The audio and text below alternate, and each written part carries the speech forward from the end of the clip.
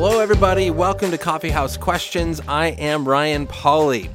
Today, I want to discuss this idea of the gospel with you, and it's actually going to be in relation to some posts that I saw on Instagram. So, as you may notice, I have been spending a little bit more time on Instagram. I've been doing a little bit of networking and advertising on there, and so I've been spending some more time looking through stuff.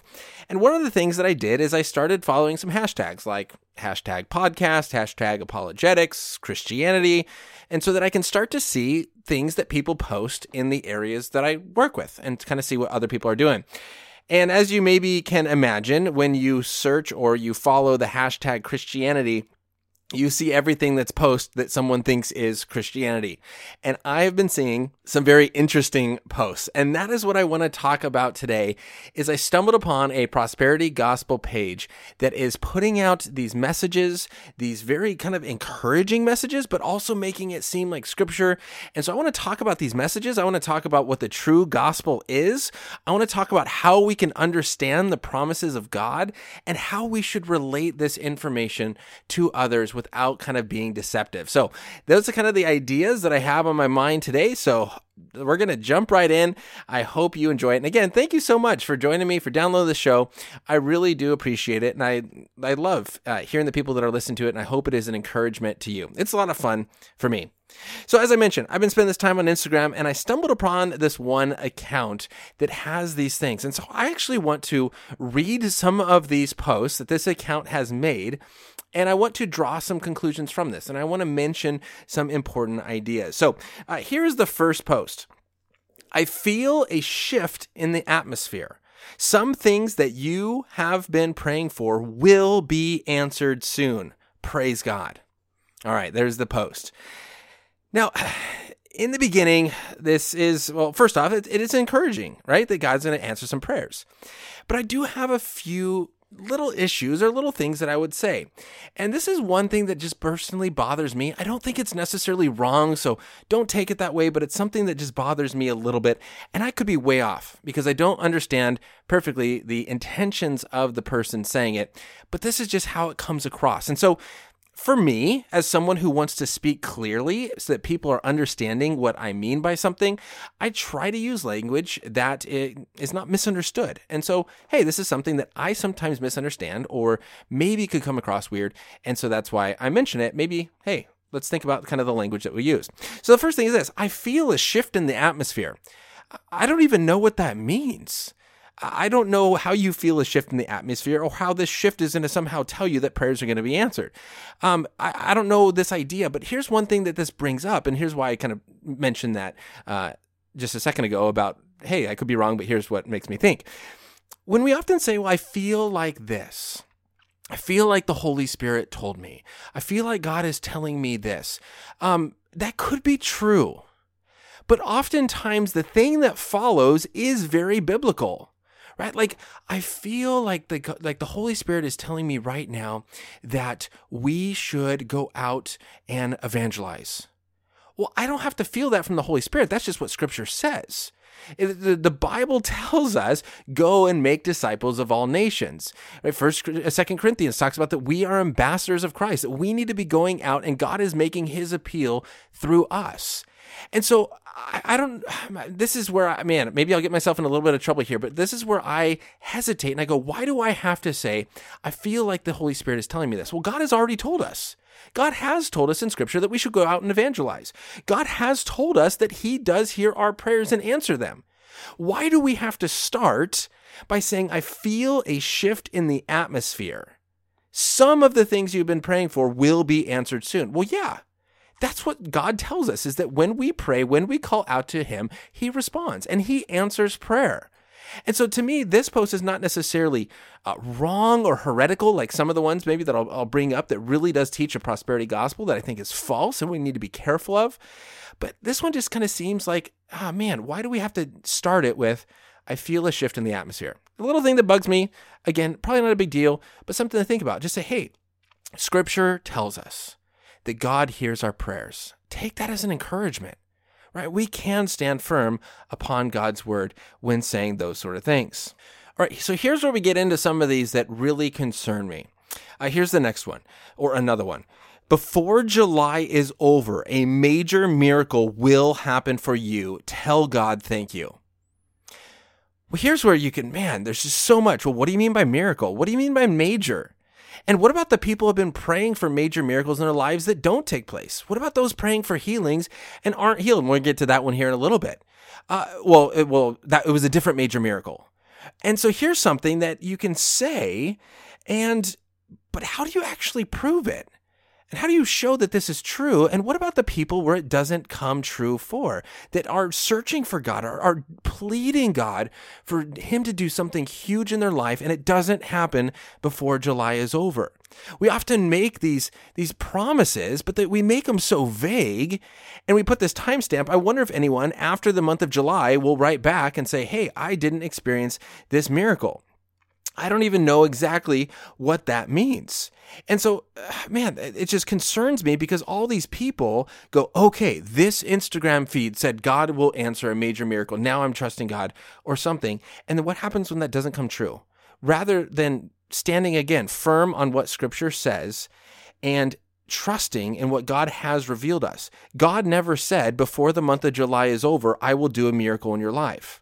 Right? God is constantly doing miracles around us. Again, we need to define what a miracle is, but that is something that, that really worries me, and how people take this and how it can affect the way that they live and the decisions that they make. Another one of the posts is very similar, and it says, those things you prayed for are arriving this week in Jesus' name. Amen. Really, those things that you prayed for are arriving this week. Now, there's another post along this same line, but it is even more of a timeline, right? So here's the next one.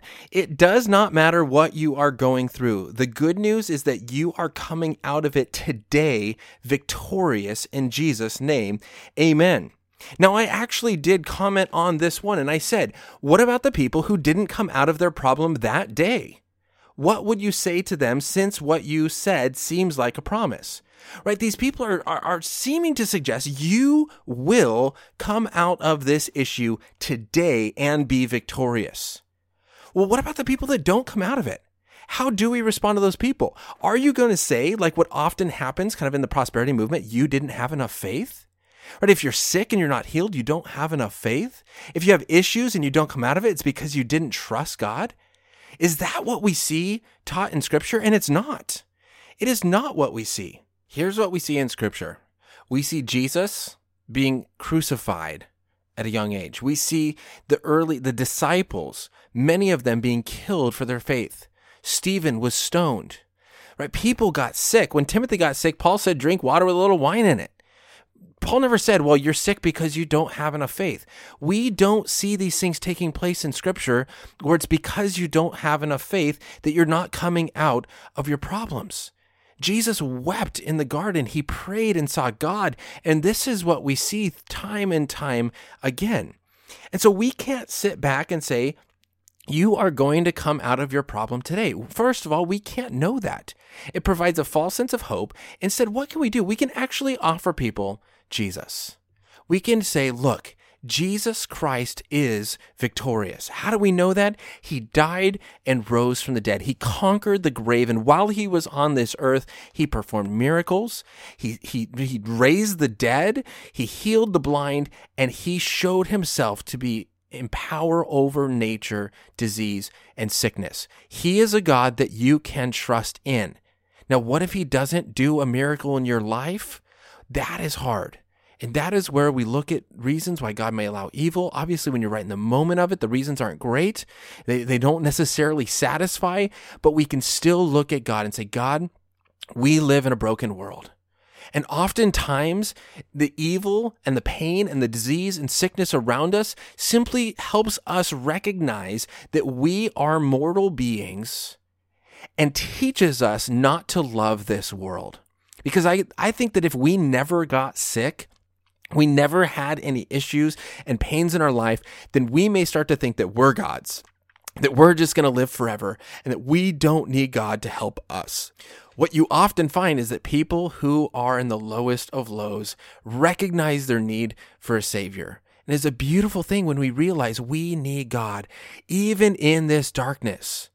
Scripture tells us in Romans 5:3-4, it says, not only that, but we rejoice in our sufferings, knowing that suffering produces endurance, and endurance produces character, and character produces hope. And hope does not put us to shame, because God's love has been poured out into our hearts through the Holy Spirit who has been given to us. Right? While we were still weak, at the right time, Christ died for the ungodly. This is so beautiful. This idea that, look, when we suffer, we know that this suffering is producing in us a perseverance. It is helping us continue to push on because we have to push through the issues. And when you do that, your character is built up. And I guarantee you that those of you who are listening, you know that the difficult things that you have gone through in your life, when you get out of it the other side, not only are you better for it, you have learned valuable life lessons, you have pushed through it, you can handle more difficult things in the future, but you also have grown tremendously in that process. And we understand the suffering that Jesus did for us. So this is, I think, is the example that we see in Scripture. It's not that God is immediately going to take us out of every single bad situation. That today we are going to be victorious. Well, we can be victorious in some sense in Jesus. But that doesn't mean these things like these posts have been saying, that this week, this month, or today, your problems will be gone. You're coming out of your struggle today. No, we may still be in the struggle, but guess what? We are still victorious. That, I think, is the true message of Scripture. And that is the good news of the person of Jesus Christ. Now, the next one is this. You will fulfill destiny and good health and wealth in Jesus' name. Amen. Right now, there is really the prosperity gospel coming out of that you will be healthy and wealthy. Now, what's sad to me is over 1,300 people like this, over 150 or about 148 comments. Many of them says, "Oh my goodness, this is so amazing. I don't want to miss these daily inspiring posts." All this kind of stuff. Well, here's my question. I posted on this one as well. Again, did not get a response in return. But I said, okay, if you will fulfill destiny in good health and wealth in Jesus' name, what about the sick and the poor Christians around the world? Why aren't they healthy and wealthy? And the same could be asked, what about the persecuted church? Right, and here I think is what is a really important point. If the gospel does not apply to all people in all cultures, it is not the true gospel. If it does not apply to all people, the gospel of Jesus Christ is for all people. And so if it doesn't apply to them, it's not the true gospel.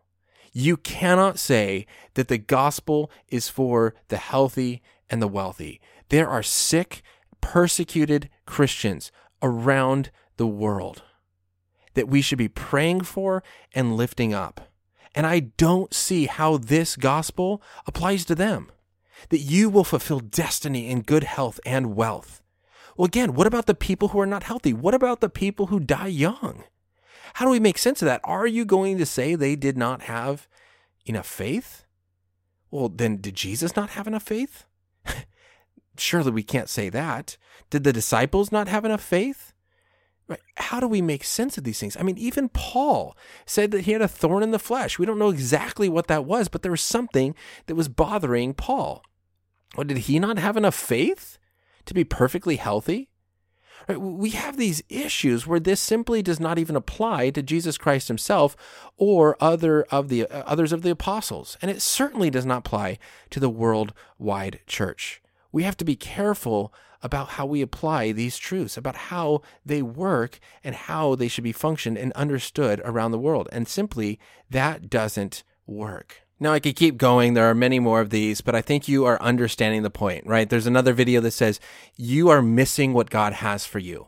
Right? And this often comes with this idea that, look, if you are not doing X, Y, and Z, the right things, then God can't reach you or can't pour out his blessing on you. And he's sitting there really hoping he can, but you are somehow impeding his ability. Right? What we see in Scripture, at least when it comes to salvation, is that when God wants to speak to people, man, he speaks.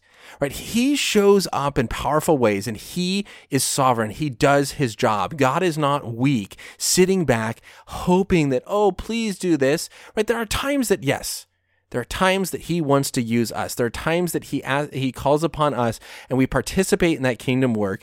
But God is not dependent necessarily on me, that somehow if I don't do something, then God is stuck. Right? That is not how God works. But here's the last one I'll just mention, and then we will transition. Right? It says, an end has come to all forms of struggling in your life. God will give you double blessings for all your troubles. In Jesus' name, amen. Again, liked by over 1,700 people, over 200 comments. I don't know what to do with this. And this is partially why I do this podcast and I want to train students, is I want people to be critical thinkers. I want people to understand scripture. And the next part that we're going to talk about is understanding some promises. But to say an end has come from all forms of struggling in your life, was that a promise? Really? Do you have the ability to say that all forms of struggle will end? Well, no, it says, well, it's happening in Jesus' name. Was that what Jesus promises? Does Jesus promise that all forms of struggle will stop? And that God is going to give me a double blessing for all the trouble that I've gone through? Well, let's see what Scripture has to say. What did Jesus actually tell us? First of all, we can look at 2 Timothy 3, verse 12, where it says, indeed, all who desire to live godly life in Christ Jesus will be persecuted. Right? If you back up, it says, Paul's writing, it says, you, however, have followed my teaching, my conduct, my aim in life, my faith, my patience, my love, my steadfastness, my persecutions and sufferings that happened to me in Antioch and other places, which persecutions I endured, yet from them the Lord rescued me. Indeed, all who desire to live a godly life in Christ Jesus will be persecuted. Right? If all forms of struggling end in Jesus' name, then why did Jesus struggle? Why was he praying and sweating blood in the garden? Why was he struggling with these things? Right? I guess I should just stop here. Right? It's kind of getting me a little bit worked up, but guys, we are surrounded by people and things online that seem very encouraging, that seem very nice, that seem biblical. But when we look at it, these do not match the true gospel. We need to be Christians who have our minds turned on, who not just blindly follow that which seems good because it says it in Jesus' name, but are smart, clear thinking Christians. Right? A few months back, I did a podcast where I said, we need to think critically about the things that are happening and about the conversations and the culture around us. And someone said, well, what about those things that are Christian? I said, absolutely. I've read devotions that are not good, that I disagree with. We need to have our minds turned on so that we can see those things. Now, I want to transition to discussing what these posts are pulling from. Are these promises in the Bible and how we should properly understand them? But before we do, I do want to mention a few things to you. I will be leaving tomorrow, actually, which is a Sunday, July 28th, and I will be, first I'm preaching at For His Glory Community Church in Fullerton, July 28th, tomorrow, on Revelation chapter 3, the Church of Laodicea. So again, if you're listening to this really quickly, so you only got about a day to listen, but I mentioned it in the past, come on out to For His Glory Community Church in Fullerton and join us for our church service starting at 9 o'clock. Right after that, though, I leave for a retreat where I'm speaking with high school students 5 times. I'll be talking, Is Jesus the Only Way? Why does God allow evil? A tactical approach to evolution, understanding the entertainment culture, and then everyone has to start somewhere and showing the progression and stages of Christian development. Also, on August 3rd, I will be doing a live interview. It's going to be a podcast, but also an interview on Facebook Live with Tim Stratton discussing Arminianism, Molinism, and Calvinism and looking at libertarian free will and is that true, or is determinism or other forms of freedom compatible? So if you have questions, I mean, this is one of the big things that people always bring up is the Calvinism versus Arminianism debate. If you have questions or issues with that and you would like to hear a response to, please send those in. I would love to get your interaction on that. So text them in at 714-989-6927. You can also email them in at contact@coffeehousequestions.com. Go over to the Facebook page, facebook.com/coffeehousequestions, or follow on Instagram and Twitter at RyanPolly3. Also, another little quick update is recently on the YouTube channel, which is just my name, Ryan Polly, you can find some recent videos that I've uploaded there. In the last few weeks, I put up videos on Is Self-Defense Ever Justified? Then I posted the 3 responses to the claim that Jesus is a recycled myth, which is what I discussed on the podcast last week. And then now I'm talking about tips for online discussions. That's a video that I just posted. My next video is going to be on how to keep our cool and not get too upset when having online discussions. And so hopefully those are some things that sound interesting to you. And then again, Rethink Apologetics Student Conference on August 3rd, the price goes up. So make sure you sign up, get that early bird pricing for the Student Rethink Apologetics Conference so that you do not miss out. And again, get them soon because it's most likely going to sell out. It sold out last year and it's been growing every year since. So those are the updates I think I have for you, the announcements, and we're going to jump back in now to kind of some biblical principles for understanding these posts. Now, one of the things I commented and on one of these, and again, I never got a response, is where does the Bible actually say these things? Right? And people often take promises in the Bible and we quickly apply them to ourselves.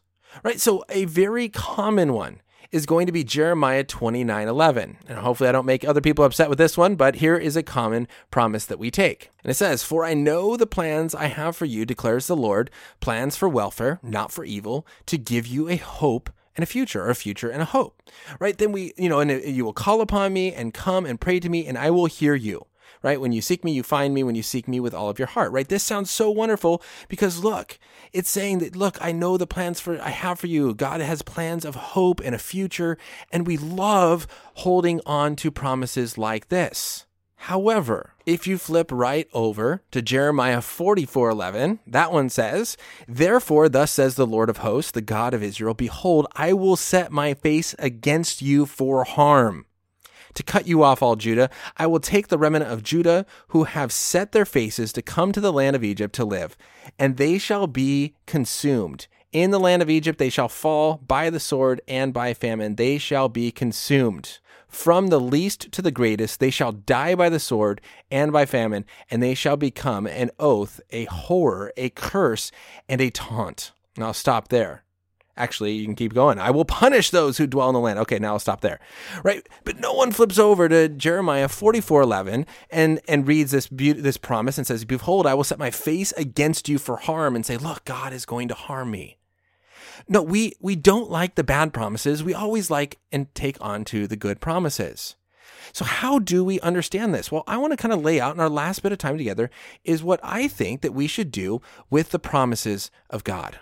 Now, I will admit that I probably take a very harder stance on this than some people, but I probably draw that really hard line because I've seen these taken so much advantage of. And so I probably maybe go too far, but I think it's an important thing to have on the front of our minds. When we read this, now this is a basic rule of biblical interpretation. When we read scripture and it says that God will do something to you, we have to ask the question, well, who's the you? And guess what? It's not me, right? So in this one, in 44:11, it's easier, right? "Therefore, thus says the Lord God of the hosts, the God of Israel, behold, I will set my face against you for harm, to cut off all Judah."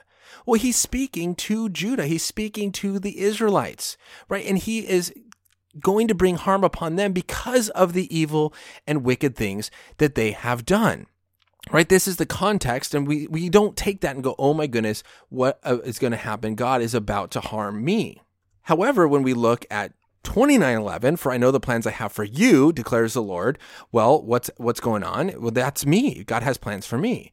Well, no, again, this is Jeremiah. This is talking, it's a letter to the exiles, right? The exiles have been driven out of their land.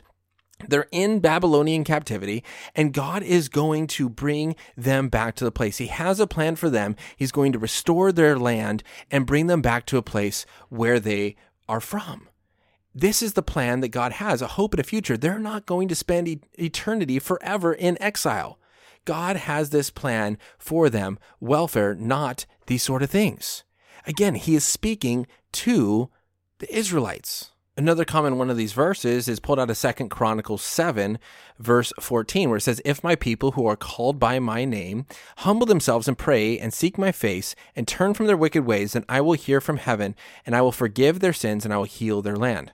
Now, the context of this, again, is Solomon just finished the temple. The Israelites keep rebelling against God. They're going through kings. It's this terrible place, right? They're getting close to being destroyed, or at least to have this divided kingdom. And now God is saying, look, if my people turn to me, I will heal their land. Now, how does that apply? Well, it's not talking about the land of the United States, right? But how can we understand these promises? Well, first, I always say we need to be careful because look, if my dad promises my brother a bicycle and says, if you do this, I will buy you a bicycle when he's a kid. And then I find that letter later and I go, Dad, where's my bicycle? He goes, well, that's not for you. All right. I was talking to your brother.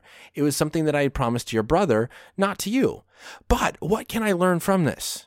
It does teach me the character of God, right? This does show us the mercy of God, right? And so we can understand that when we repent of our wicked ways, that when we turn to God, God will forgive us. He is faithful and just. So where do we learn this? Well, you can turn, for example, one verse to 1 John chapter 1, verse 9, where this is being written to believers. And it says, if we confess our sins, he is faithful and just to forgive us our sins and to cleanse us from all unrighteousness.